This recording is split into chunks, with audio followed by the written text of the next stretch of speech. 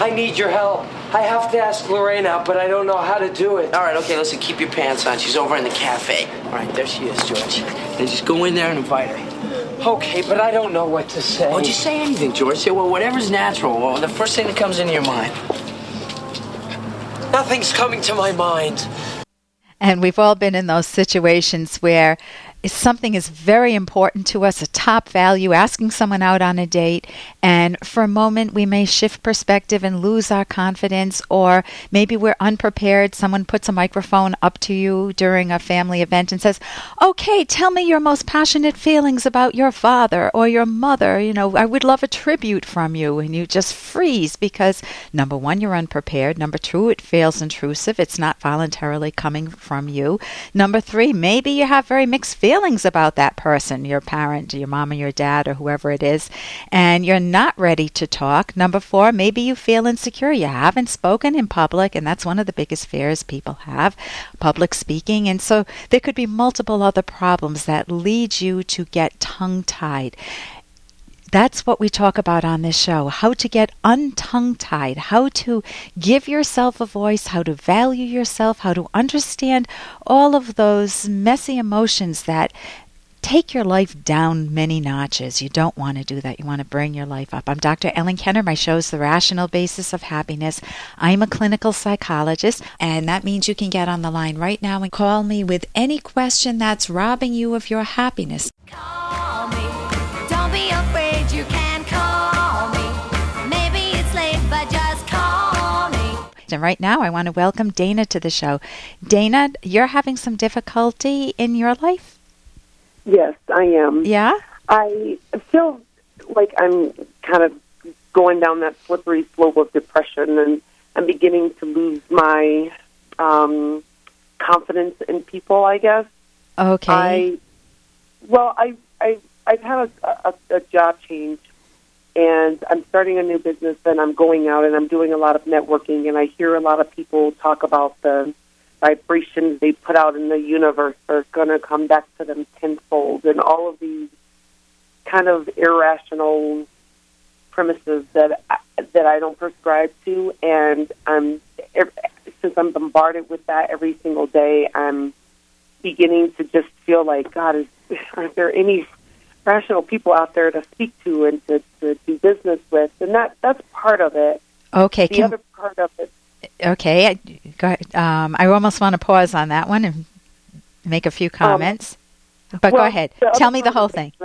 Right. The other part of it relates to it also. There's a girl that I've met fairly recently, I don't know, a few months ago, and her husband has been making passes at me. And it's not just that he's making passes that can be construed as something different. They are very, very obviously he wants to get with me sexually, and this is somebody who should know better. And it again makes me lose confidence in people. I mean, he should know better, not just because he's a married man, but because of him. I mean, he should know that this is not right to do, and I feel stuck because, do I tell his wife, although she's not really my friend, I just kind of know her, and we're developing sort of a friendship, or not? And right now, I don't like people, and I hate saying that because, I'm a person and I can't dislike people because I am one, but I don't like dealing with them anymore. I'm beginning to not like them anymore, and the whole dating scene and the whole man scene. I don't know, just everything. Are you dating? No, I'm not. Okay, are you married? You're not married then, obviously. No, I'm single. You're single, okay. So it's the I don't like people that's bringing you down the most. You feel like you're around people who are irrational, who are, I'll throw out some things, but you said vibrations in the universe coming back to haunt you or something, or fortune telling, or mystical in other ways. Yes. And it just feels like I want to live in a world where there are people who are rational, who value life, who value joyous friendships, not friendships that are laden with duty and guilt and anxiety, where you can't speak your own mind. But I want people who are alive, who love life. Yes. That's what I'm hearing as your longing, as your desire. And when you actually come across people, it's pulling you way down because the data in reality is telling you what, Dana?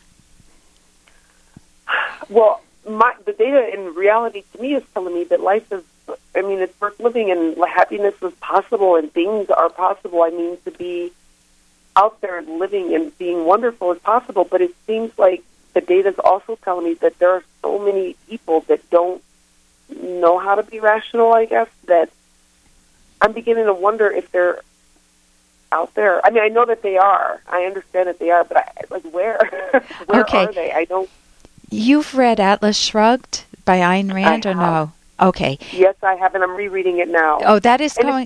It's probably the only thing right now that's keeping me from kind of functioning. It is really helping me out, rereading it again now for the That third book time. will help you see that rationality can never go away in reality, that there will always be people who are rational, that there are always going to be good people, and the goal is to find them.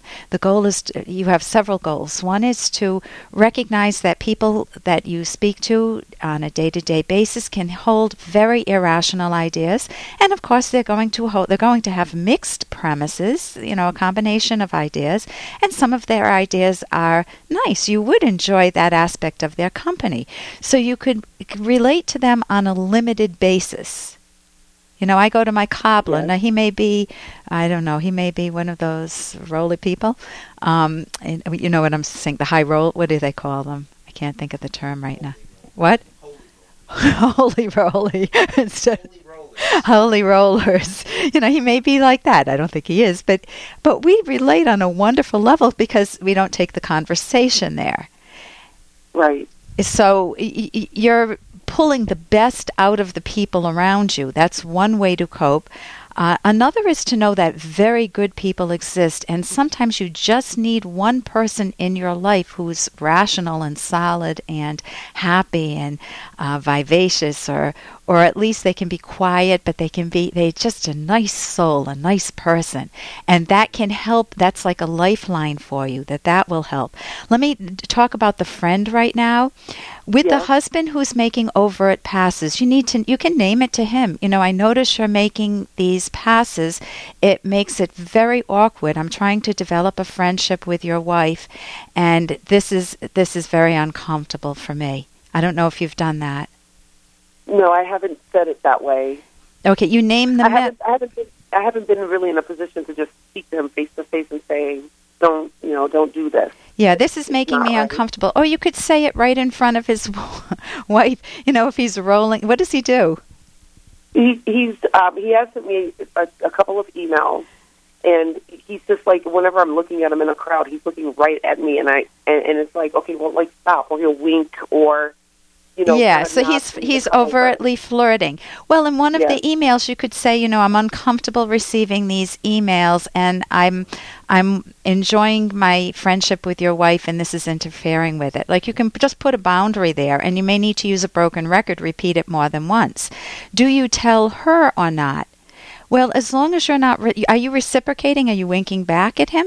No. Then I'm not interested at all. Okay, then you need to let him know you're not interested, and that it's not fueling your sense that people can be relied on, because the husband's doing it in the context of being married, and he's not on the dating scene.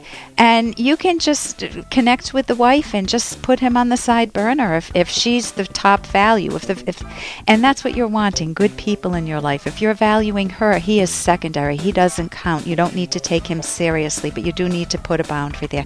Listen, thank you so much for your call, Dana. I wish we had more time, but hold on, I'll talk with you off the air.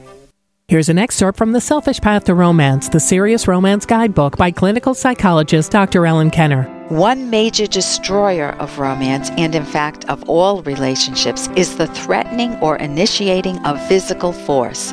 Devin's relationship with Lydia is an example. He would bark orders at her, criticize her relentlessly, and slap her around whenever she talked back. If she tried to call a friend or her parents, he would yank the phone away from her. He did not let her spend money without his permission. She felt sick and trapped, and often fantasized about escaping to a safe place place.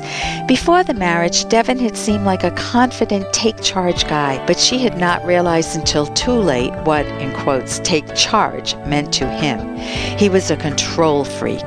Lydia should not just have fantasized about running away. She should have walked out. You can download Chapter 1 for free by going to drkenner.com, and you can buy the book at amazon.com.